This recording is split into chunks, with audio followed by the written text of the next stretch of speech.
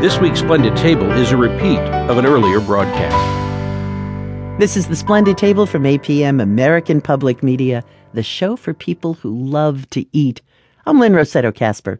Our program is supported by Novo Nordisk, for nearly 90 years committed to innovations in diabetes care.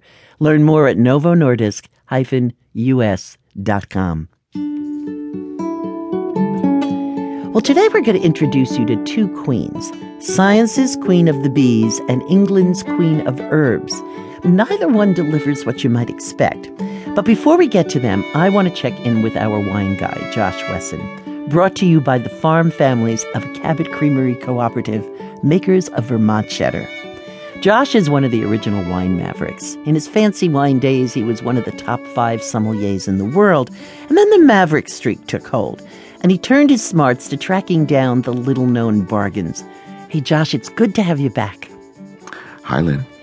If you could drink wines from only one area of France, which one would it be?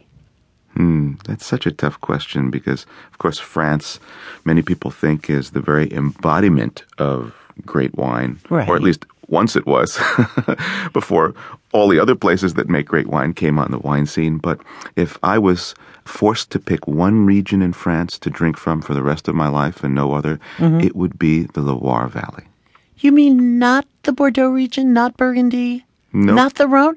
Nope, not the Rhone, not Alsace, and I'll tell you why, because the Loire pours in this great arc across the center of France, and it cuts such a wide swath from the very center of the country all the way out to the Atlantic that it represents and contains just about every possible style of wine, every type of wine you could ever want to drink. They make sparkling wine, still wine, white wine, rosés, reds, dry, off-dry, incredibly sweet. I mean, there are almost 90 different appellations in this beautiful, beautiful part of France. Ooh. I love drinking wine from there. Okay, give us some examples, though. You know, there are 3 places that the Loire is most famous for when it comes to wine.